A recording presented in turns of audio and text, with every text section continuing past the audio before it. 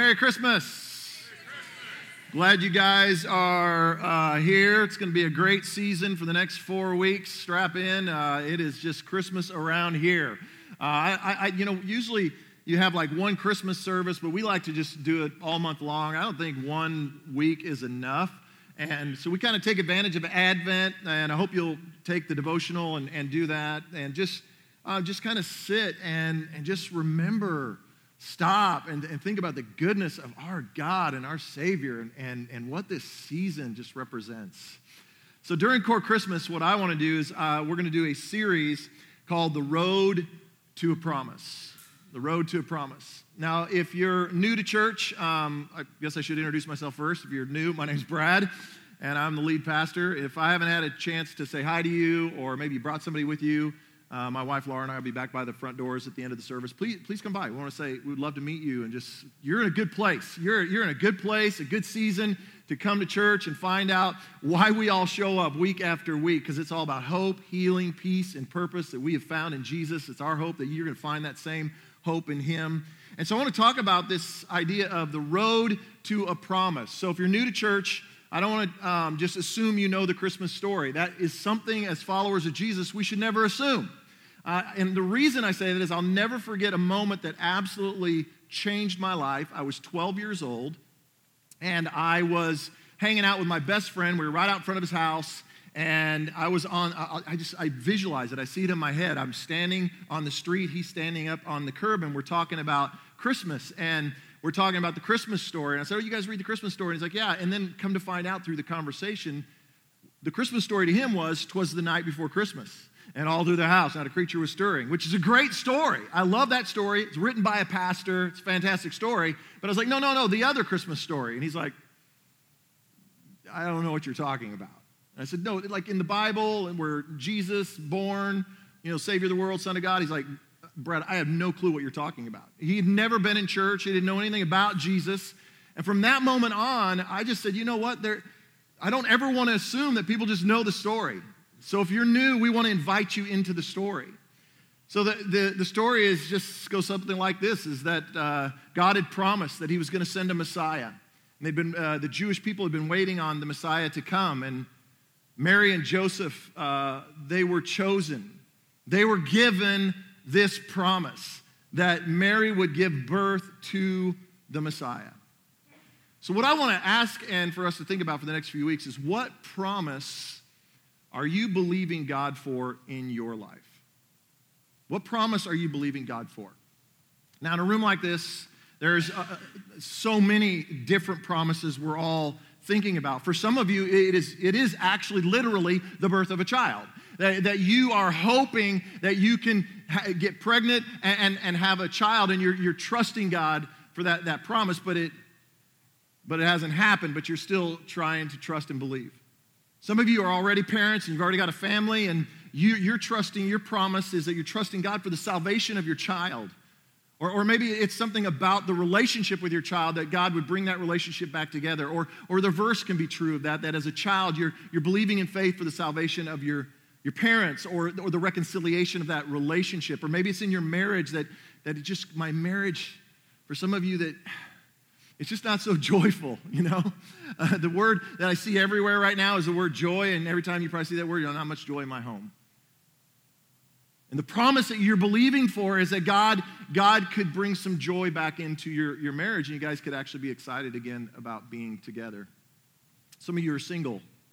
That's not your promise at all. Your promise is that, man, could God possibly bring me the right guy or the right lady? Could He bring me a godly man or a godly woman? Because the people I've been dating, it's just not working out for me. And could God possibly bring me the right person? And you're holding on to that promise.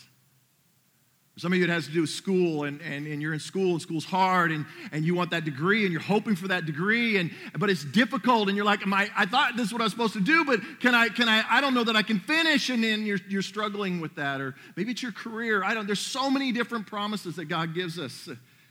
You're hoping for a promotion, or maybe that just a little extra money to help you. And speaking of money, it's Christmas, and for some of you, it's a financial breakthrough that you're holding on to. It's like when you think about buying presents, you're just like, man, I can't even put milk in the fridge, let alone presents under the tree. It's just, and you're like, is God ever going to give me, are we ever going to have that financial breakthrough?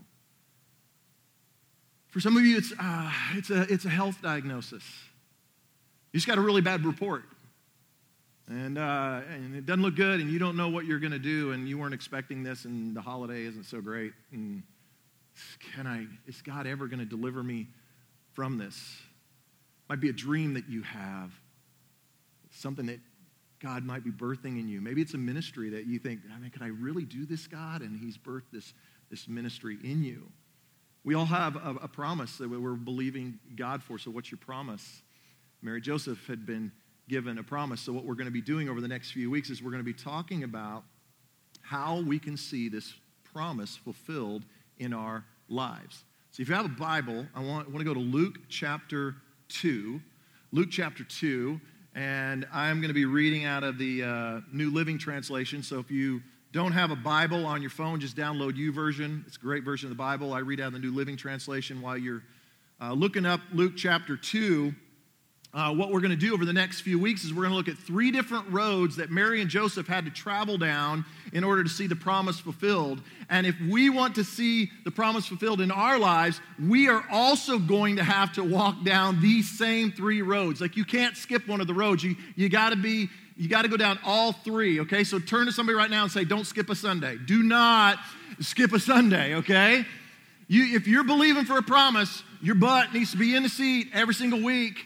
And I promise you, if you will make that commitment, your 2018 is going to look a whole lot different. I believe God wants to speak to you and put dreams in you and change the course and direction of your future in just these next few weeks. And I believe that's going to happen for many of you. So if you want to see that promise fulfilled, we got to walk down these 3 roads. So today, I want to look at the road to Bethlehem and the birth of a promise. The road to Bethlehem and the birth of a promise. So would you stand and stretch your legs a little bit? And I want to read Luke chapter 2. Luke is this guy who was not one of the disciples, but he did write down all the accounts of Jesus' life. And this is, by the way, the Christmas story that I was telling my best friend about. I don't remember a Christmas in my 51 years on this earth that we did not, as a family, read this story. I was honored and privileged to be I'm like the 3rd, 4th generation Christian in my family, and I still remember to this day, in my grandparents' living room, sitting on my grandpa's lap. I got pictures of it, and he's reading the Christmas story out of the good old King James Version. I mean, going old school. And I remember the pain of going, Grandpa, could you please get through this story? Because I want to open my gifts. And so we're only going to read a few verses, but I want to encourage you, make this part of your Christmas. If it's not already, Luke chapter 2, read the Christmas story on Christmas morning. Just take a moment to breathe it in and read it. And we're going to read part of it today, but let's start at verse 1. At the time, the Roman Emperor Augustus decreed that a census should be taken throughout the Roman Empire. This was the first census taken when Quirinius was governor of Syria. All returned to their own ancestral towns to register for the census, and because Joseph was a descendant of King David, he had to go to Bethlehem in Judea, David's ancient home. And he traveled there from the village of Nazareth in Galilee. He took with him Mary, to whom he was engaged, who was now expecting a child. And while they were there, the time came for her baby to be born. She gave birth to her firstborn son. She wrapped him snugly in strips of cloth and laid him in a manger because there was no lodging available for them. Father, thank you for this season. Thank you for the moment we have just to open up the Christmas story again and look at it fresh and new. I pray, God, for those of us who are followers of Jesus and maybe heard the Christmas story many, many years, it'd be fresh, it'd be new right now. And for those who are hearing the story for the first time, God, that you would speak hope into their lives. And then use me, God. Church, I just ask for you to pray for me in this moment, that I'd be faithful to the scriptures and only what the Holy Spirit's trying to get said today. In Jesus' name. And everybody said, all right, turn to 3 people, tell them Merry Christmas before you sit down. Merry Christmas before you sit down. Merry Christmas.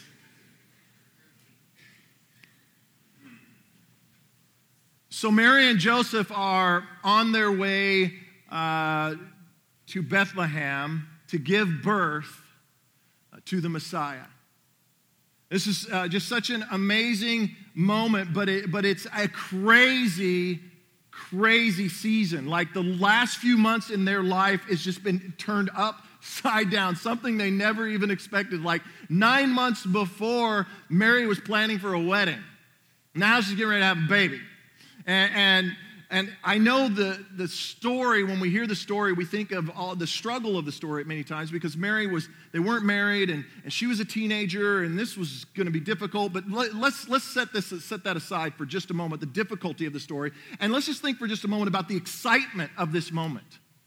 The excitement for Mary and Joseph. Because remember, the Jewish people had been waiting over 1,000 years for this Messiah to come. And now the angels has shown up and give Mary a vision, and given Joseph a dream, and together told both of them, "You're it. Tag, you're it." All right? This is going to be an amazing moment for you. And I just can't help but think they must have been excited. We have been chosen.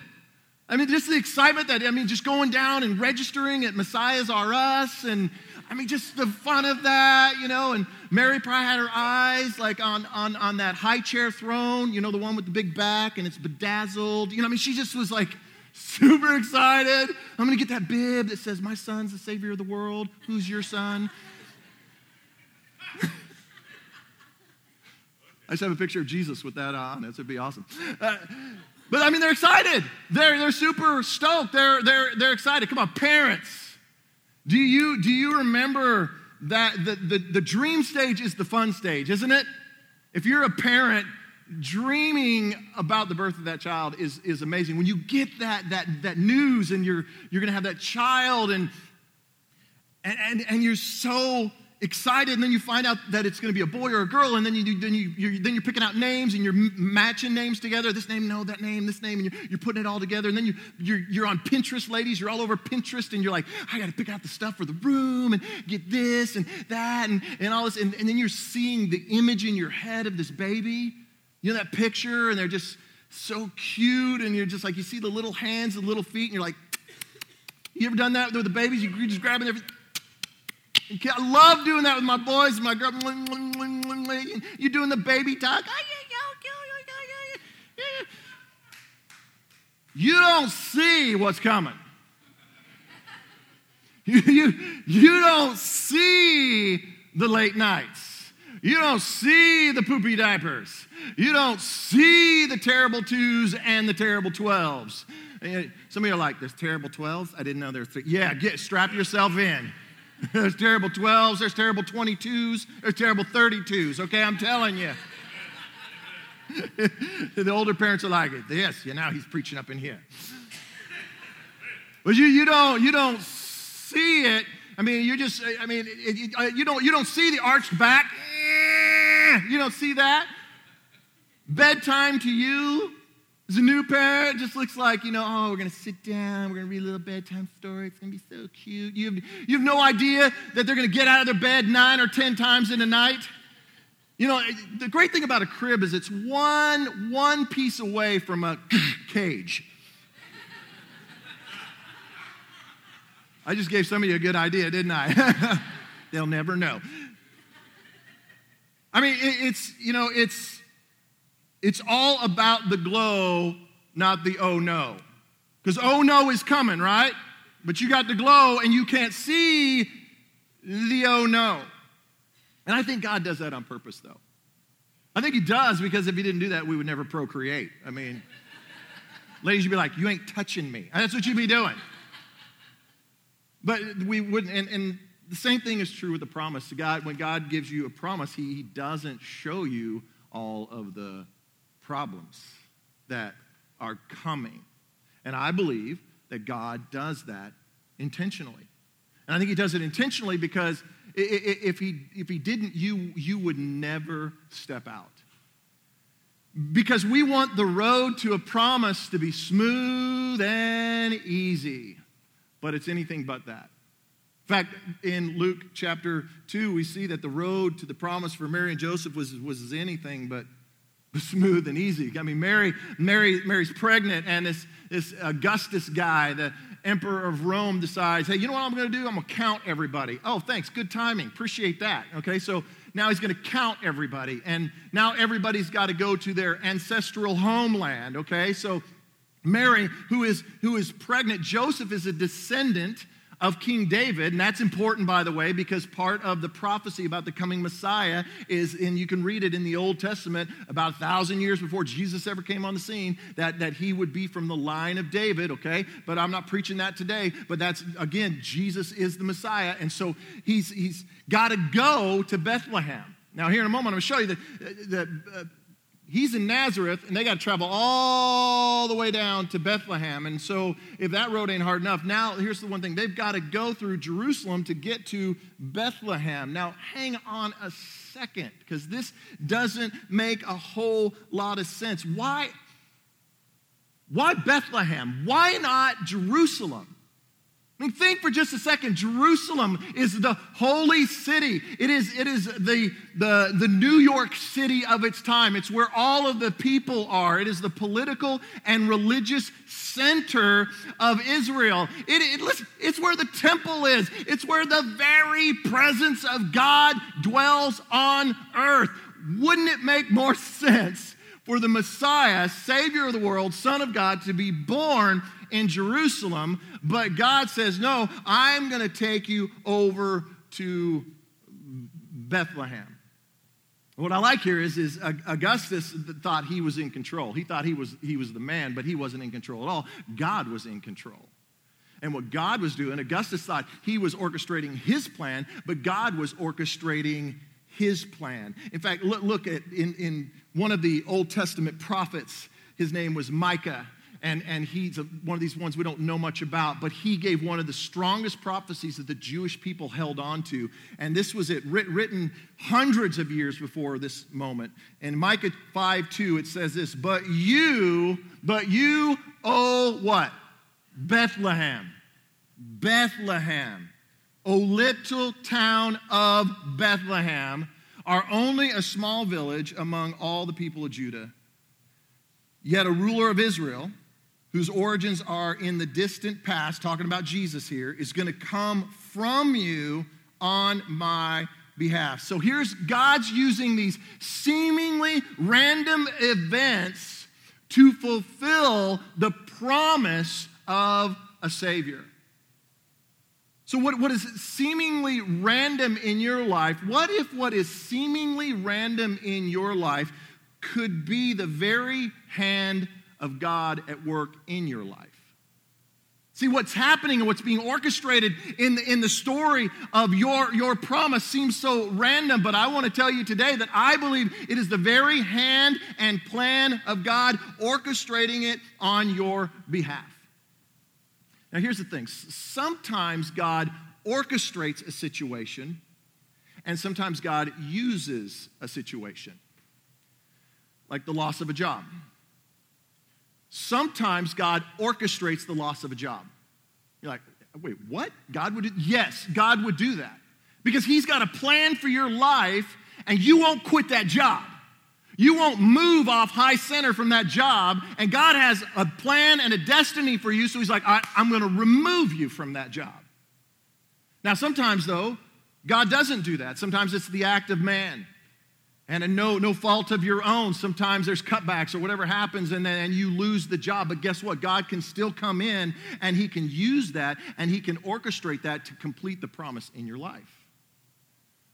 Think about relationships. Some of you have had failed relationships. Do you know that God sometimes steps in and he orchestrates the failed relationship?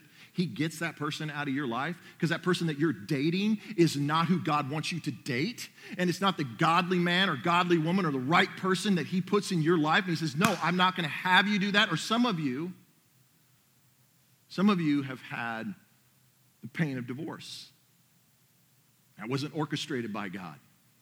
Might have been your fault, might have been their fault. I don't know whose fault it was, but whatever happened, and God didn't do anything to make that happen, but suddenly you find yourself without a life mate, and you wonder, am I ever going to have a life mate again? And God says, I can use that situation and turn it and bring about the promise in your life. So you got a diagnosis. So I don't believe that God gives anyone cancer. I don't believe that God puts a sickness upon you, but I do believe that God can come in and he can use that circumstance, he can use that situation and move it to fulfill the promise in your life. Some of you are experiencing financial hardship. You're in a difficult spot financially. Guess what? Sometimes God will orchestrate your financial mess for you. I mean, he will rip out the finances from underneath you to get your attention, to get you back on the Dave Ramsey plan. I need to get you in some envelopes, and the only way I'm going to get you in some envelopes is to make you broke, okay? Now, sometimes, though, the financial collapse has nothing to do with God. It's just the economy, or it's the bill, the unexpected bill, or doctor's bills and hospital bills, and you find yourself buried financially. But God can step in and he can orchestrate that to get you to your promise. This is what he's doing right here for Mary and Joseph. So I'd like for you to write this down. And if you need something to write on, in the chair backs is some sermon notes that you can write on. I want you to write this down. Every setback is a set up for the fulfillment of your promise.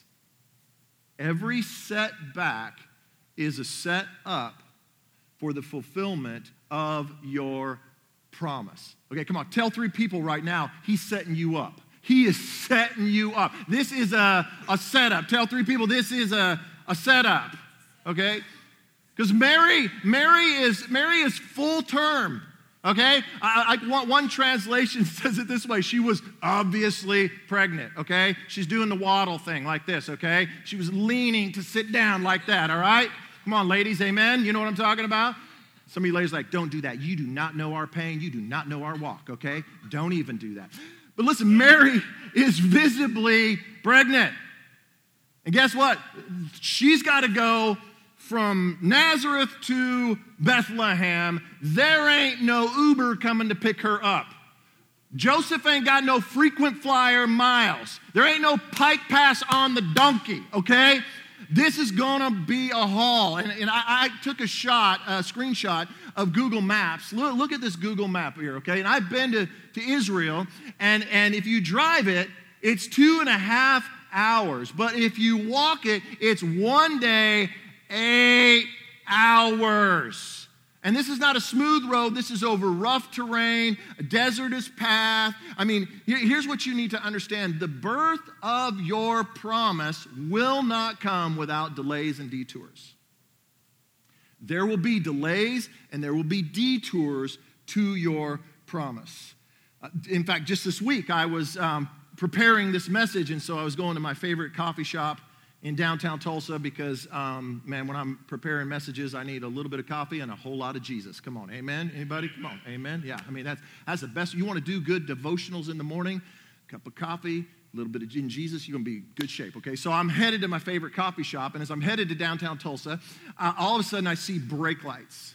And I see everybody, all this congestion. And then up ahead, I see those dreaded white and orange striped signs with the blinking yellow lights. And I'm like, oh, this is not happening. This is not happening. And traffic just comes to a complete halt. People are bailing. I mean, they're taking this exit and that exit. I mean, people are actually just physically getting out of their cars and goes, enough, I'm out, okay?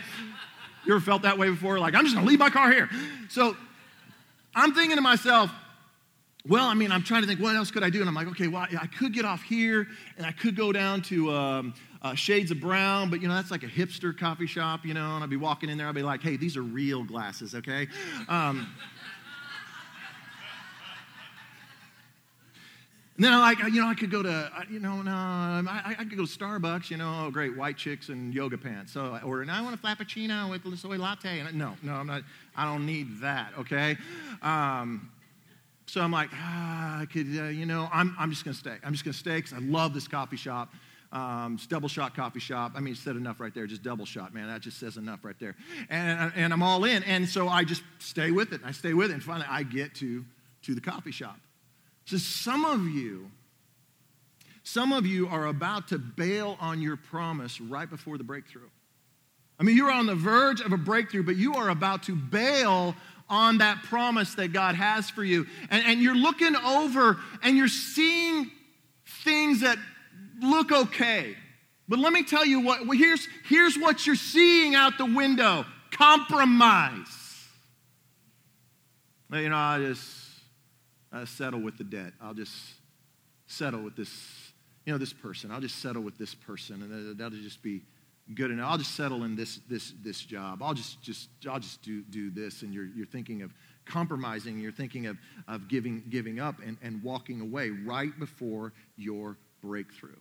But I want you to write this down. I think this will help you a little bit. Detours and delays are not God's denial. Detours and delays are not God's denial.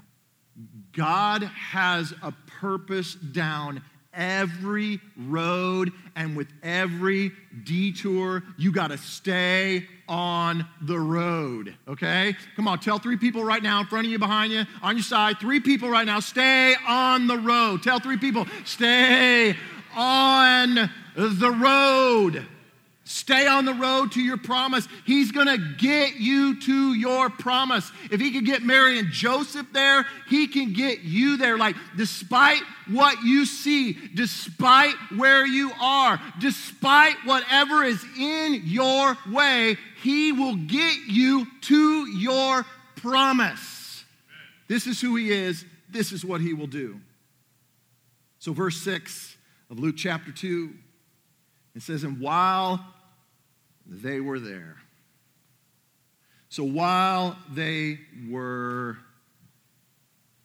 there, in this seemingly insignificant place, while they were in the wrong place, while they were here, but they should have been there.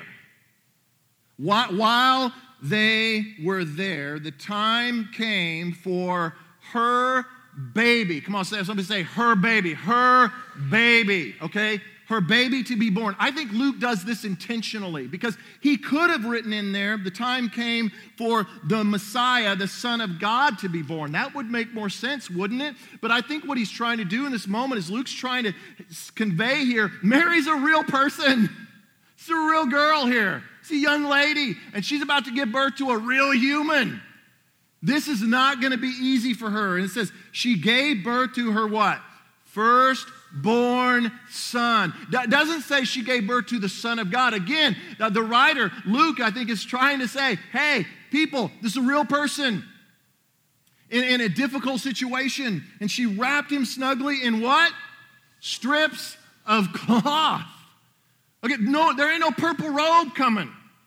She didn't wrap him in a purple robe of king's splendor and glory. She looked around the manger and the stable, and she's hunting around, and she just finds some old cloth in the corner, takes it and tears it up and to strips big enough that, okay, this I can wrap him in this. And the Savior of the world is being held in strips of cloth. Listen, your promise is not going to come wrapped in a purple robe.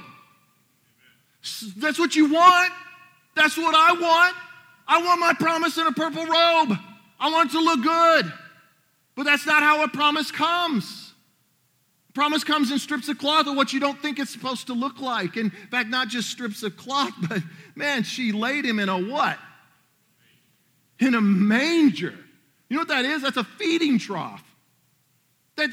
We've got a Great Dane. His name's Otis, and this dog, man, he just slobbers all over everything. It's disgusting. It goes everywhere, and I feed him every morning, and I've seen inside his feeding trough, okay? I do not want to touch it, let alone lay one of my kids in it, okay? But the Savior of the world was laid in a feeding trough because what? There was no lodging available for them. There was no hotel, motel, no Holiday Inn. Come on, somebody. All right, just seeing if you're still with me. In other words, this is not the manger scene that we put on our mantle. This was not a Hallmark Christmas movie. Okay, it's not like, Mary is like this little school teacher and she's a single mom and she's got Jesus and he's like in first grade, and Joseph comes into town, he's the reporter, and he runs into her. Oh, we spilled coffee on each other, and then we got married at the end and everything was okay. Bling! Just gave you every plot for every Hallmark Christmas movie right there, okay? This is not that. Bethlehem, okay, the promise was born in Bethlehem, okay? Think Stroud, okay? That's what, my apologies if you're from Stroud, I'm sorry. But if you're from Stroud, you're like, oh yeah, no, keep preaching up in here now. But Bethlehem was like a bathroom stop. The only reason you're taking that exit is because you got to go to the bathroom. This is where Jesus is born. He's born in this barn, in this feeding trough. And write this down. Every promise is birthed in pain. Every promise is birthed in pain. Come on, moms, can I get an amen from the moms in here? Amen, moms? Yeah, come on. Yeah, you just turn to somebody and say, he is preaching now. Come on, tell somebody right now. Every mom, you have my permission. Just turn right now and say, he is preaching now.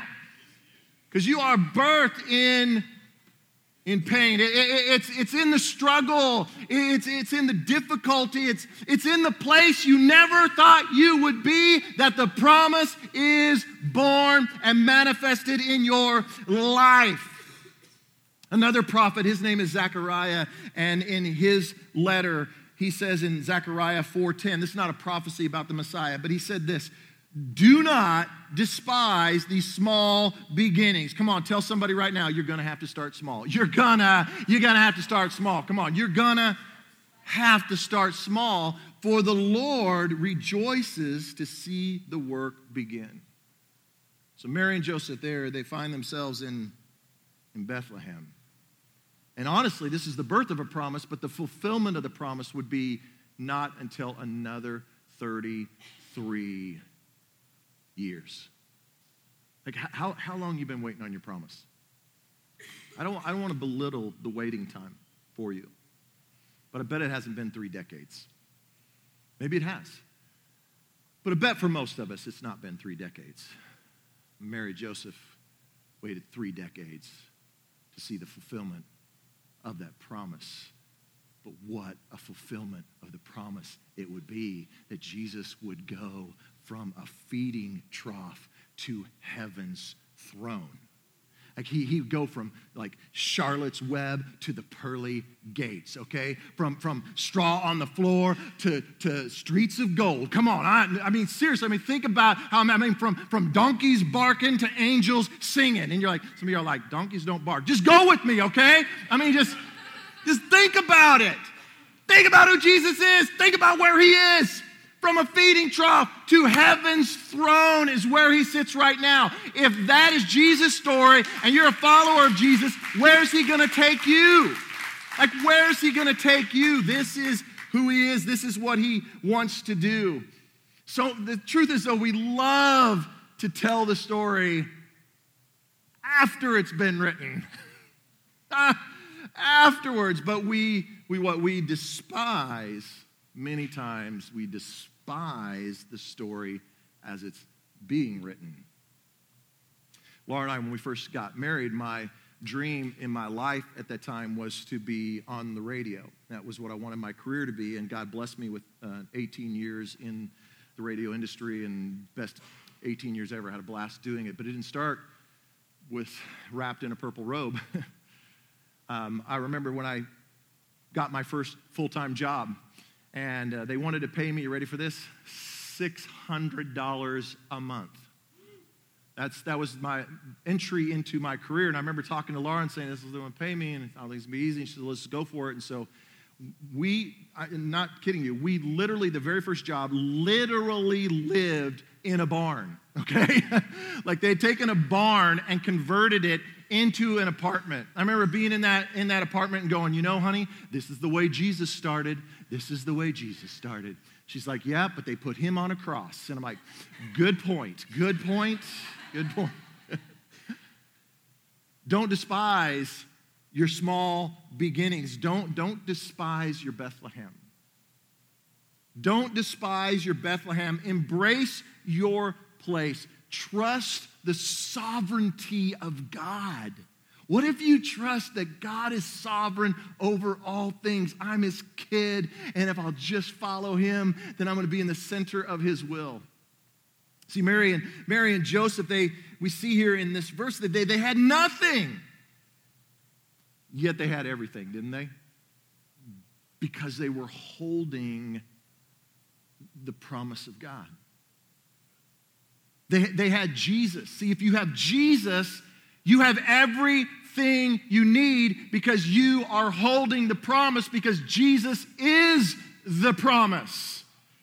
So what that means is if you don't have, I don't have the resources to get to where I want to be. If you have Jesus, you have everything that you need. If you're like looking at a career opportunity where you believe God's leading you, but you don't have the degree or the experience, guess what? It doesn't matter. If you have Jesus, you have everything that you need. If you're alone and you don't have the relationship that you desire, and you're praying, you're believing, God's going to bring me a godly man, He's going to bring me a godly woman, but you're not with them. Guess what? You have Jesus. You're holding the promise. He is with you. Listen, if you experience a financial hardship where the money is not there, how am I going to put presents under the tree, preacher man?